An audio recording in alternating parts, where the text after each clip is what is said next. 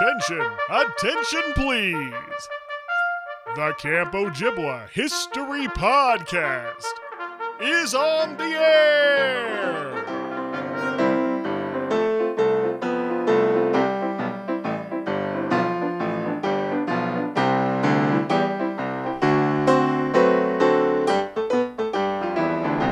Hello and welcome to the Camp Ojibwa History Podcast. My name is Christopher Thomason. I'm your host for this and many more trips down memory lane. The Camp Ojibwa History Podcast is a podcast dedicated to collecting the stories, the history, the memories of Camp Ojibwa for Boys in Eagle River, Wisconsin, founded 1928. This week's guest on the podcast, Steve Landsman. Steve Landsman. Steve came over. We had a great conversation. Steve's name had come up over and over and over again from so many guys, but Steve was not someone I knew. So this was one of those great situations where I'd heard about someone through the history project over and over and finally got to meet them, and he was even nicer and cooler than all those guys said. He was really tremendous. So we had a really fun time talking about camp. You're going to enjoy his stories. Before we get to that, of course, a couple things. First and foremost, OJ90. In the very, very near future, you're going to be getting a save the date in an email. Put that date on your calendars, folks. It's May 5th and 6th, 2017. OJ90, the Camp Ojibwa 90th summer celebration. It's going to be the biggest, best celebration ever. Certainly in the history of Camp Ojibwa, maybe in the history of summer camps ever. And you're not going to want to miss it. So put that in your calendar, May 5th, 6th, 2017, OJ90. Mark it down now. Also, if you have not gotten your bricks, of course, click on over on the campojibwahistory.org. Click on Walk of Fame and get your commemorative brick to support the history project right there under the Collegiate Week bench at camp. The yellow bench for you guys who've been around for a while. And again, if you see me driving around in the old OJ mobile, wave me down, flag me down. I've got some special gifts for you. So if you see me out in the Ojibwa mobile, say hello. That is it. That's the housekeeping. On with the show. Here we go. Steve Landsman on the Camp Ojibwa History Podcast.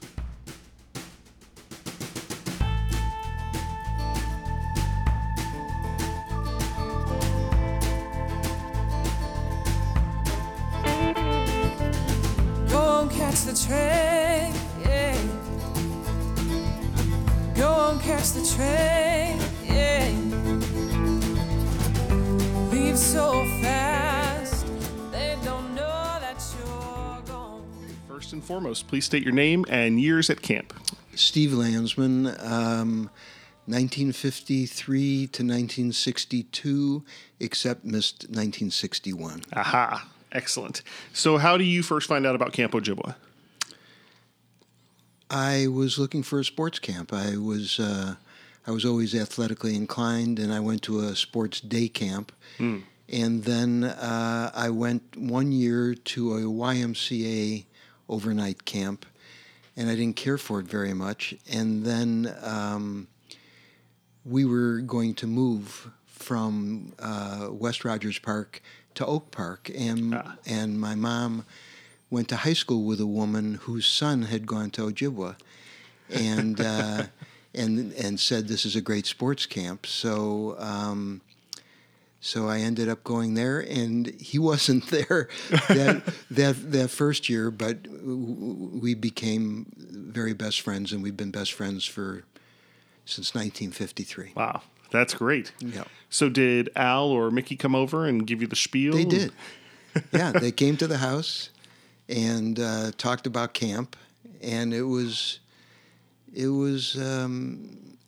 to order. It was like a dream come true. I mean, I was a city kid. At that time, it was kind of interesting because there were polio scares. Oh, sure, of course. And this was 1950s, and also there wasn't what you have today in the nature of specialty camps. I mean, nobody went to soccer camp or hockey camp or whatever it was. I mean, people just went to camp. And the idea of being out of the city for 8 weeks at an all sports type camp was was heaven. Yeah, definitely. And it was kind of interesting because when we would leave for camp, all the parents are just bereft. Their kids are going away for 8 weeks, and all the kids are just ecstatic. They can't believe how great this is going to be. So my first year was 1953. And I was there 9 total years, 6 as a camper, 2 as a JC, and 1 as a counselor. So I had every view, plus I was also the bugler for the camp. I want to get into that in a minute. Excellent. So you go to camp, and you're on the buses.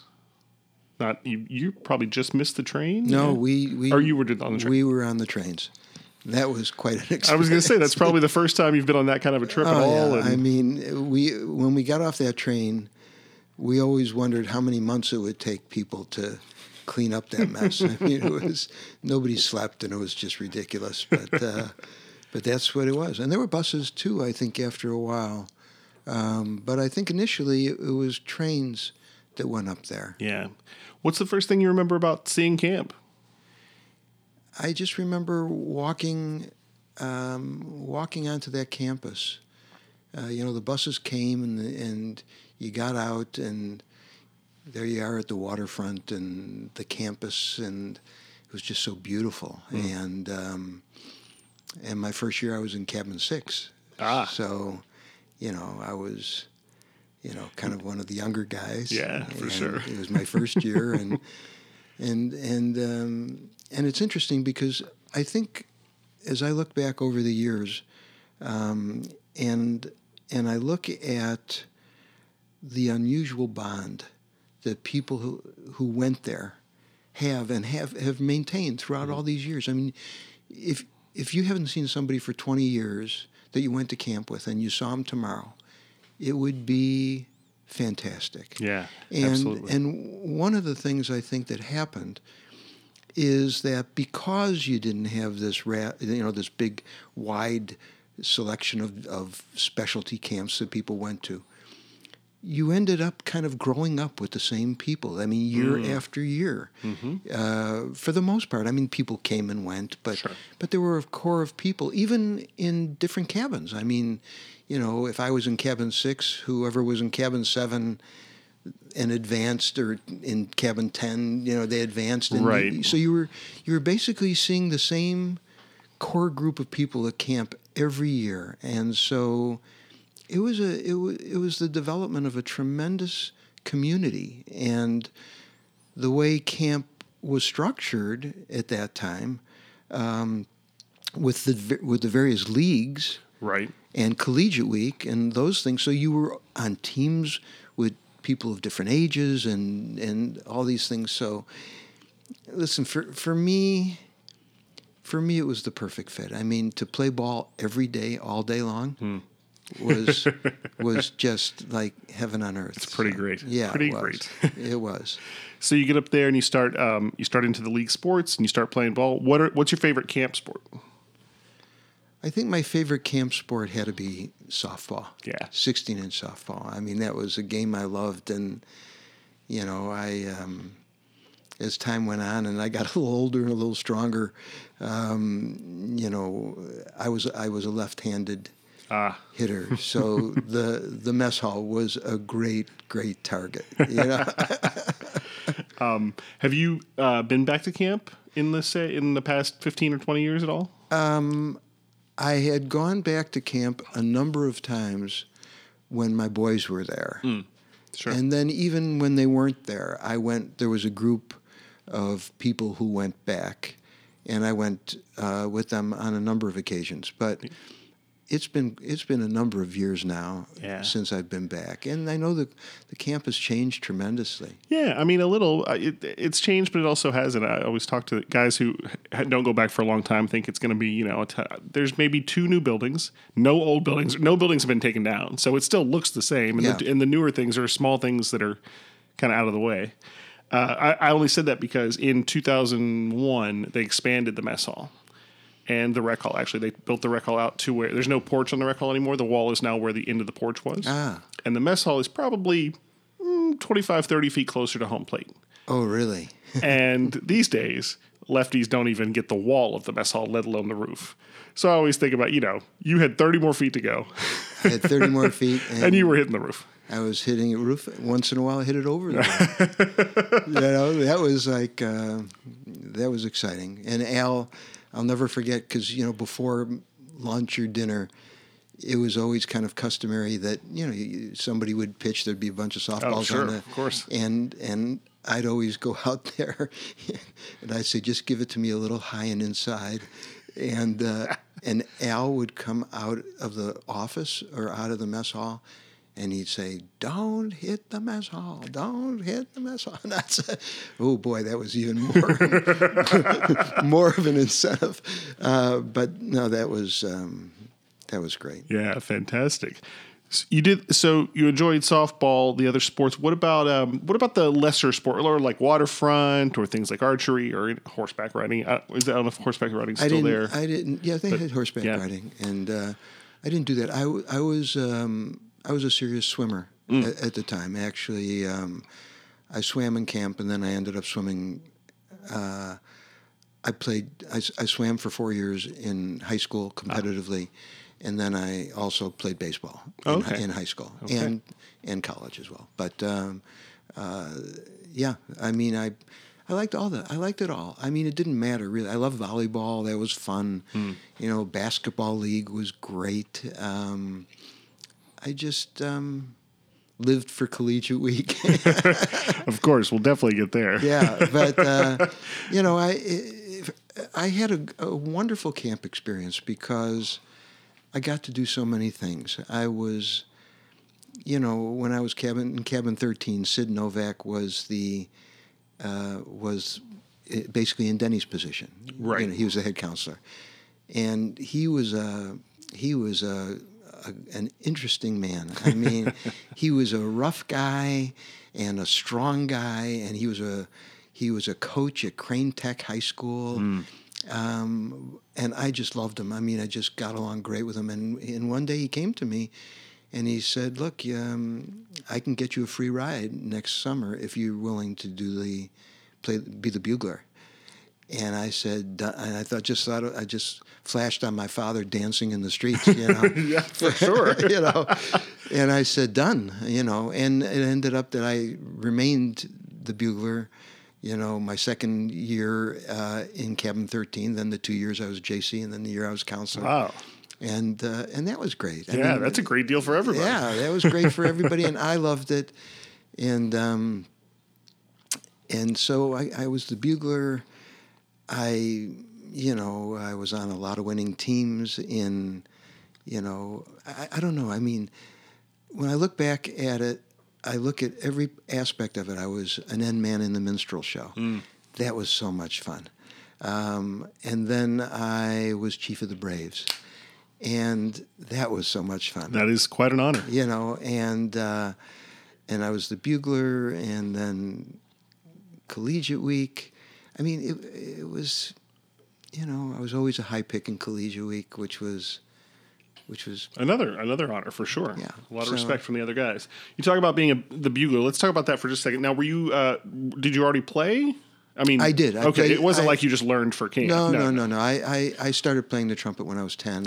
I had a band in high school, and excellent, and things like that. So even I actually, near and dear to your heart is music and theater. I mean, I would perform for the camp with my trumpet. With whoever was the camp piano player at the very time, cool. whether it was Very George Sebring or Dale Fisk, I think was one, or there was another fella. Lou Mager comes around. Lou Mager. Yeah. Lou's actually coming back to camp this summer. Yeah, so, and I think, I don't know if it was Lou Mager, there was somebody from Indiana, I can't remember. Paul James? Can't remember. Is he Indiana? So it was. So we would do things where we would get up and I'd play 4 or 5 songs and he'd accompany me and everybody'd be happy and it was a lot of fun. So for sure. So we did that. We haven't had a live bugler in Probably about 20 years. That's what I heard, which I'm actually very sad about because, it was a great thing. The kids liked it, and, for me it was really great. I mean, playing taps at night, or getting everybody up in the morning. Right. And then you had this whole series of different calls. And so you had to be there. I was going to say, it's not as easy as just waking up and going to bed. You got to be there for all the first and second calls and waiters and the flag raising, flag lowering. You had a whole day of regimented times when you had to be there. But sure. It was great. All the kids would come around. And, I'm sure they'd like swarm you because they want to be there when you're doing it. Yeah. So it was great, and I think one of my best memories. I mean, I was in cabins 6, 7, 10, 12, and 2 years and 13. So when we were in cabin 7, so what were we? I was. Cabin 6, it was just before my 11th birthday. So cabin 7, we were 12 years, just before my 12th birthday. And our cabin just had this kind of collection of really competitive, great athletes. And we would challenge the senior cabins. From cabin 7. From cabin 7. So we beat everybody up to 12. Who are the guys? Who are some of the other guys? Oh, my God. It was Chuck Green. It was Steve Seffrin. They called him the Bear. Lloyd Marks. In 7, I think Chuck Turek was in 7. Shelley Gottlieb. I'm trying to remember who else. So we had this great group. Yeah. And every time we won, it got more exciting. And, and so, I mean, we actually, got up to where we could challenge cabin 13 in cabin 7, which was... I would say that's a pretty big deal. Pretty intense. That was pretty intense. Yeah. These days, if that happens, it's like shuffleboard or, it's something where there's an even playing field. You can't really go play softball or something that way. I know. And, on Sunday mornings, we used to watch the JCs and the counselors have their game on the campus, which was for a young kid, was always a thrill. And in those days, those were like really great athletes too. You had Hershey Carl and Ronnie Rubenstein and Barry Holt and Alan Denenberg and the Bartelstein brothers. There were so, and Mickey Schwartz was playing. Mickey was a pitcher, and there were so many. Really kind of world-class athletes. Yeah. And you got to, it was just great, and they'd line up the baselines. All the kids would come out and sit on the baselines and watch the counselors and the JCs play. I don't know if they do that anymore. They do. Now, to be fair, the sort of the top end of the athletics is a little lower, and it speaks to what you said earlier about specialty camps and everything. For Ojibwa, that period of the late 50s, early 60s, people like to argue that when they were there, of course, the best athletes were there. But there's really no question historically, that was it. So, because once you get into the 50s, Ojibwa had become a big enough deal in Chicago that people knew the best athletes are going there. And you started to get these guys, and before the specialty camps. So now you've got guys who are going to play in the NBA. You've got guys who are all playing D1 ball somewhere. Yeah. And it really, not only does it set a great tone for those games, but also, like you said, for you guys, it inspires. If you have a really athletic 10-year-old, where do you want to send them? You want to send them to the camp where there's 15 staff playing college ball. That's right. So it just feeds itself. Right. Yeah. They used to have counselor basketball games.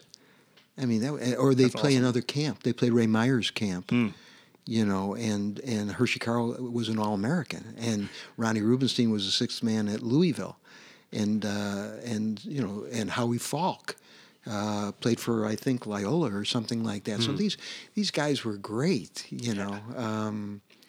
And I mean, being a 12-year-old kid sitting there in the same camp with those guys, I can say it's like they're like gods to them for sure. It's for sure. Yeah. Yeah. And then when you get to be a junior counselor and a counselor, it's like you played ball every single day. I mean, and if there was an argument among like the people who are staff in your cabin, it was like, oh no, you played yesterday, I get to play today. It's like, no, that was 2 days ago. So That's funny. So it was always great. Yeah. Well, you mentioned the minstrel show, and one thing that I love about camp is, and obviously it speaks to me, but no matter how sports camp it was, and even in the greatest era of our sports time as camp, there's always that stage side. That is always part of it too, and it's a place where the biggest, toughest jock can still get on stage and do a song, and it's totally fine, and everyone loves it, in fact. So it kind of makes it cool for everyone. Tell me a little bit about some of your stories about working on the Ojibwa stage. Well, I was an end man, and so, when you're a kid and you remember seeing the hand routine with the blue lights or whatever it was, and Right. I mean, the minstrel show was great. I mean, of course, politically incorrect, Certainly. at the time, but Yeah. when you at that point you weren't thinking in that direction. But Right. but it was just great. It was great because I happen to love theater. I love performing, and for me, it was to get together with these people. And when I was there and doing it, I mean, we had such hysterically funny people. I mean, we had Jimmy Schwartz and Artie Berman, and there was just so many guys that were fun, and liked each other. Yeah. I mean, there wasn't a lot of conflict at camp, I didn't think. I mean, from my perspective. Mm-hmm. I mean, listen, obviously you have almost 200 people, and nobody's going to love everybody, but in terms of a community of people there for 8 weeks, Yeah. every day, Yeah. It would be easy for it to be a real mess sometimes. Yeah, but I mean, I don't have a lot of recollections of conflict. Yeah. I think that's something that holds true about camp. I mean, even if two guys get into it for some reason or whatever, go talk it out. Go figure it out. You're not going, no one's going anywhere. So let's just talk it out and figure it out. And then an hour later, everyone's hugs and having dinner. Good to go. It's an interesting dynamic because when I look at the kids today who don't, when I was a kid growing up, I always played line ball on the street and things like that. And at camp, you're when it's not organized into a league, you're playing tennis. You're on a basketball court with a few other guys, and did you step out? Did you step in? Was that in? And the beauty of it was you were compelled to work things out and say, okay, all right, that was all right. You said it was a double on line ball. Okay, I thought it was a home run. Okay, it's a double. And I think what's lost a lot today is, and I don't want to sound like I'm 1,000 years old, but I think that everything is so organized and structured today that there's always an umpire or something like that. It's not that skill of kids figuring out how to work it out among themselves. And camp, whether it was an issue in the cabin or on the ball field or whatever it is, you were forced to work it out. Yeah. And, that's really that's an interesting way to look at it for sure. I mean, because now with the structure, the kid can just get mad at the umpire instead of the kid and the other kid working it out between them. They just have this third party who's enforcing the rule and just be like, okay, well, that guy's a jerk. Right. He doesn't know what he's doing.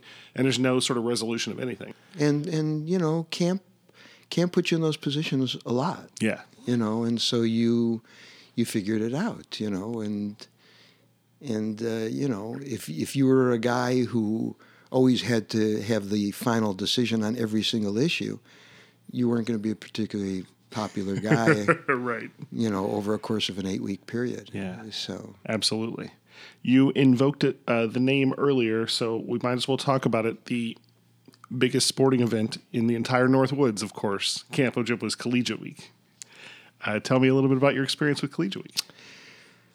for me, Collegiate Week was wonderful. I always look forward to it. In fact, I got lucky because my very first year, I won Collegiate Week. I mean, and I was just like on the JV, so Sure. I was, and I had a wonderful coach, a guy by the name of Mickey Gitlitz. He was there. I'm trying to remember who the junior counselor might have been. Don Trail. I'm not sure. He was the bugler when I was a little kid. So, but we won, and I loved it because it was organized. It was a week-long thing, all kinds of different events, swimming meets and track meets and stunt night and song night and athletic, serious athletic things. So for me, it was great, and I won it. I think one other time, came close a couple times. Actually, got a thrill. I was picked one year. Very nice. Yeah, and that was when you're a kid, that was nice to be the number one pick in camp. Listen, So, I know a lot of guys who are grown men who it still is. It wasn't just when yeah, but it was funny. But it's and I don't think I won it that year actually. But it was great. I mean, it was really good because it forced you to deal with failure and disappointment for your teammates and things like that. And I think it's great.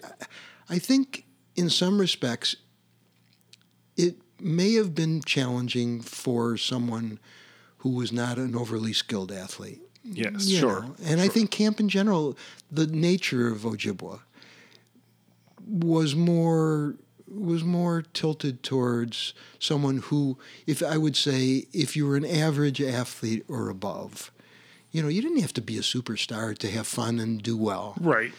But if you struggled, if athletics didn't come naturally to you, it was probably more of a challenge. Yeah. Not that it wasn't a good experience, but I think the extent of the emphasis on athletics was, for some people probably not the best. And part of it depended on kind of the nature of your coach. If you were fortunate enough to have a coach who recognized that not everybody had equal ability, and as you properly stated, if they were out there giving it their best, and that's all the coach cared about, then that was great. Yeah.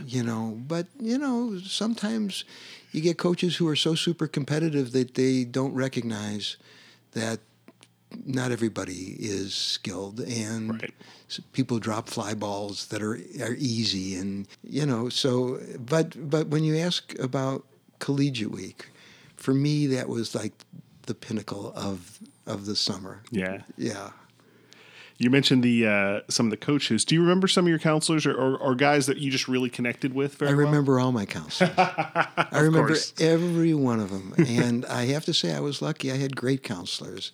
I mean, and there wasn't a counselor that I remember that wasn't caring and terrific and fun, and that you went home at the end of the summer and said, geez, I wish I had somebody else.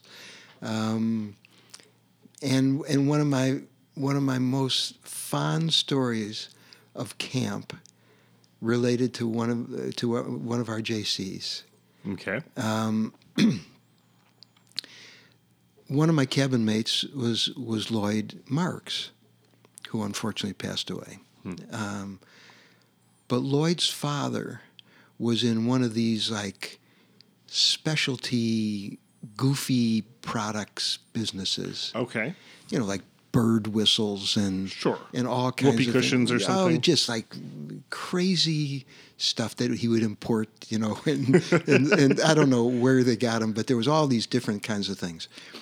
And it was the time when Polaroid cameras were just the rage, I mean, so anyway, everybody knew about Lloyd's father having these unique kind of things.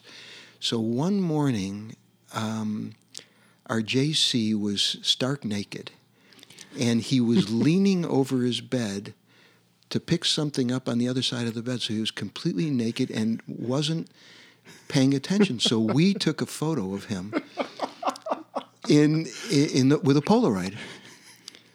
And then at lunch, we said to him, you're not going to believe this, but Lloyd's father got this unbelievable special product that's a film that you put in a Polaroid camera, and when you take it, it looks right through clothes. You could see people. And so he says, no, that's impossible. That can't be. I said, no, it is. It's true. So after lunch, we get him back in the cabin. Everybody's in the cabin. It's rest period. And we said, here, we'll show you. We'll prove it. So what we had is we put his photo in the back already in the Polaroid. And so we set him up in the exact physical position that he was over his bed. And Lloyd pretended to take the photo, and everybody's looking at their watches. Is it right? Yeah, it's about right. It's about right. And we open up the back of the camera, and sure, of course, we have this naked picture of him. So we say, here, look at this. And his first was, let's find the nurses. Let's get them. Oh, that's genius. That was genius. So, there are so many camp stories. We used to do goofy things. Like when we were JCs or counselors, kids in the cabin would say, oh, Lands, when you go, get me a milkshake from Zimpelman's, So we'd go in to town and we'd have milkshakes at Zimpelman's. We'd get the cartons, and everything, and we'd bring them back and we'd put it by the side of his bed. So in the morning when he'd get up, he'd say, how was that milkshake? Did you enjoy it? He says, what milkshake? We said, the one from Zimpelman's. You asked us to get you something from Zimpelman's. Wait, here, there's a carton right there. He goes, oh, my God, really? Thanks so much. That's a fantastic trick. Yeah. You counselors listening, you can pull that off now. A couple boxes of McDonald's around the bed. I don't know, is Zimpelman's still there? The Zimpelman's where it was is now Tremblay's. It's a fudge store. But there is another soda fountain. Now it's a retro soda fountain, but around the corner there's a place called Soda Pops. Right. You can still get a cherry lime Ricky. Another story that I remember is when I was chief of the Braves, and we'd be at the campfire site. Mm-hmm. And when you walk around, you have the drummer and the people who were supposed to be picked as, when they say, rise neophyte, the people who are there, they're spotters, counselors who point, they're standing behind the kids. And as you're walking through the aisles and the drummer's, hitting that drum beat, mm-hmm. the counselor will point to a kid, and the drummer goes, da, da, da, da, da, da, da. You say, rise, neophyte. And he gets up and he gets in a line with everybody else. Sure. And one powwow, we're doing this, and the counselor points to somebody, and the drummer hits the drum, and I put the tomahawk on the back of his shoulder, and I say, rise, neophyte. And he gets up, and it's like a kid in cabin 2. That was like, oh my God, what are we doing? He just had the night of his life. Yeah, he had the 8-year-old. Yeah, that was. I think he had to be 12 or 13 or something like that at the time. So that was a fun kind of thing. Yeah, for sure. So you go into being a counselor, junior counselor first. How does that change for you? Do you like, some guys like being a camper better? Some guys. I loved being a camper. Yeah. I love being a camper, and I was probably the worst waiter in the history of Camp Ojibwa. I was slow. I didn't particularly care for it, and I just it just wasn't a great thing for me. But I did it for 2 years. But I was asked to wait staff one night. And so I went to wait staff, and after that, they came to me and said, I think probably staff is not for you. Because they must have said something. They must have complained like, oh, my God, he's terrible. Sure. I mean, because, everybody else would say, they walk into the kitchen, and they'd say, I'm staff. And I didn't do that. Yeah. I just waited with everybody else. So the kids were getting food, and the staff is waiting. That's not going to go. No, that was not well received. But it was great. I loved. We would go to other camps. We competed against other camps, so they'd either come to our camp or we'd travel. That was always fun. Yeah. And did you guys play some town teams as well, or? We played. We did. We played. I can't remember. We played some pretty serious as counselors. Mm-hmm. As counselors, we played against some other teams from towns or something like that, and there was some serious talent. Yeah. Playing. I'm sure. So that was always fun. No, I just I have nothing but fond memories, and when I see people who are Ojibwa people, or I talk to them, or even when like Barry Feldman just called and said, "You want to do this project?" I mean, there wasn't even a question in my mind. I mean, the opportunity to talk about something that was such a formative part of my growing up, is so something that was so important, and it created lasting relationships. So I consider myself lucky, not only to have gone to Ojibwa, but to have gone to Ojibwa when I went to Ojibwa. Sure, absolutely. One thing we always talk about, once you become a staff man, there's another aspect of the bonding of camp and the sort of creating relationships, and that's what happens after dark as a staff man. Typically not at camp, oftentimes in town, wherever you may go. But there's a separate kind of bonding that starts to happen with your group. Tell me a little bit about going out at night or spending time off camp with some of your friends at camp. We would go, to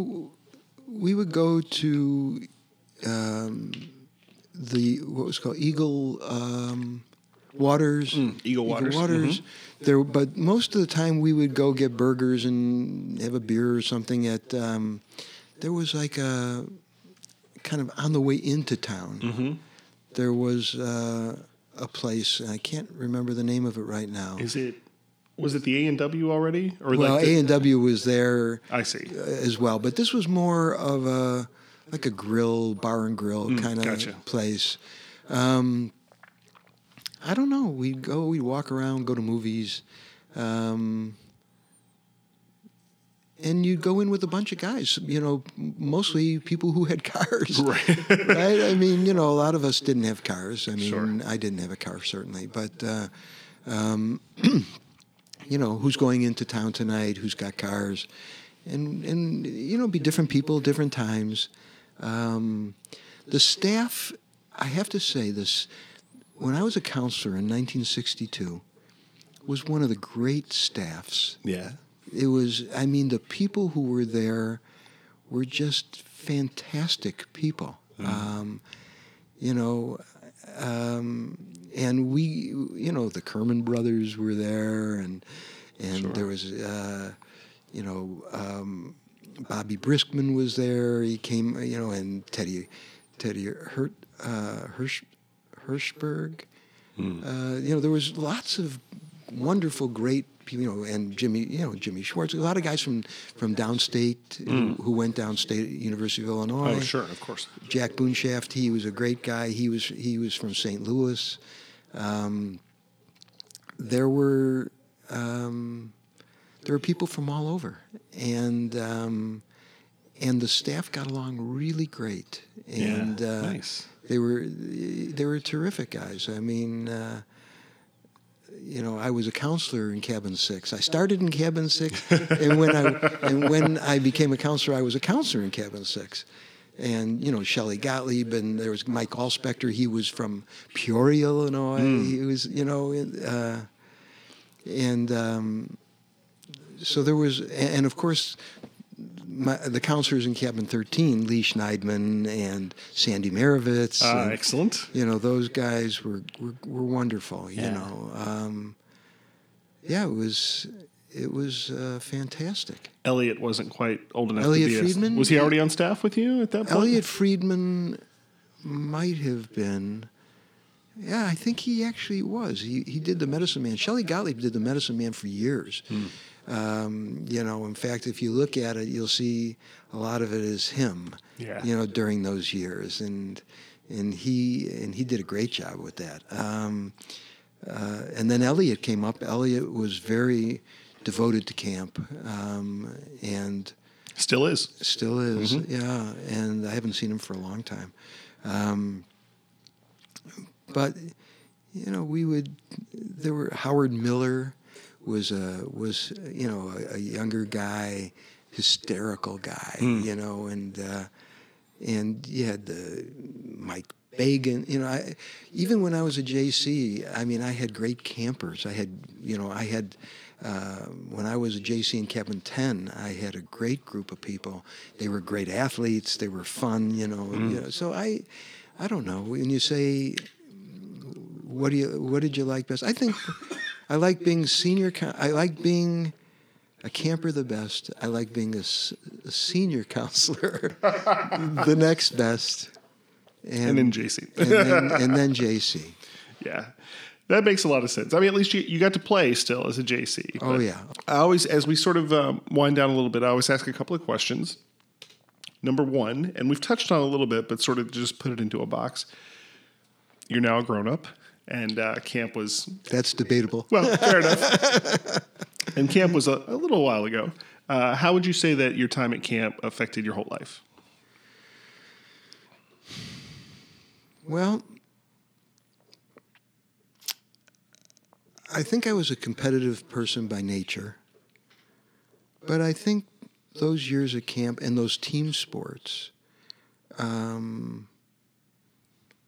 really kind of formulated who I was as a person, and it's funny because I've practiced law now for, golly, I graduated law school in 1967. And I always say, to me, practicing law is like a team sport. It's competitive. Sure. It's competitive. I want to win. And I want to win, but I want to win in a way that's cooperative and respectful of rules and the rules of the game. Yeah, for sure. But at the end of the day, I want to be the guy with more runs in the scorebook or more points on the board, Yeah. And so I think very much those years, were very helpful in developing people skills and learning a lot about yourself too. You're up there by yourself. Right. Right. You've got friends. You don't have parents. You've got counselors.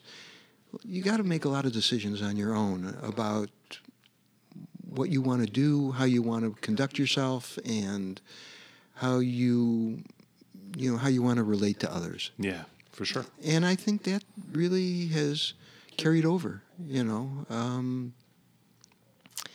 I think my one big regret is I missed 1961. Very fair. Very fair. The last question I always ask everyone is just tell me one more great camp story. More great. Well, when I was in Cabin 13, Steve Nitskin, who was called Diz. Of course. Dizzy, and we were in Cabin 13 2 years in a row together. And he had this thing for Little Richard. Okay.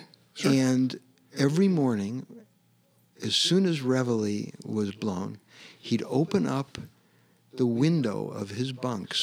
And he put the speaker up against the window, and he would blast Little Richard into the can. Long Tall Sally. Of course, sure.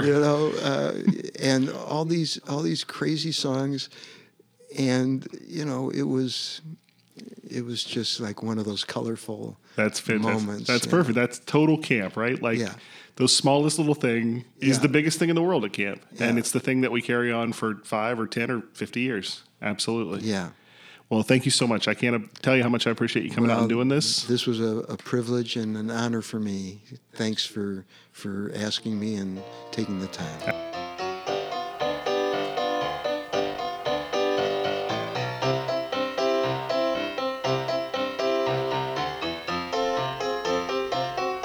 Okay, there we go. Another one in the books. Steve Landsman. Great time with Lands. A lot of great names getting mentioned. Maybe one of them was yours. As always, if you want to get in touch with the podcast, you know how. Drop me an email, Christopher@CampOjibwaHistory.org, or just swing by the website. New stuff going up all the time. The 1967 Jubilee up in its entirety. Fantastic recording there. Thank you, Dave Gertz, for that. Dave also had a couple of very cool movies from 71, which are going to be going up in the very near future. Keep your eyes open for that. Quick announcement for the Camp Ojibwa crowd. On October 10th at the Northbrook Fields, we're going to be having an open fields event. So we're going to be there in the afternoon, 1:30 to 3:30. The Ojibwa Mobile will be there. I'll be there. Stu will be there. Who knows? Who knows who will be there? Come on out and have a little fun with the Ojibwa family. Always a great time when we do those events. That is it, and it's time to have a cigar.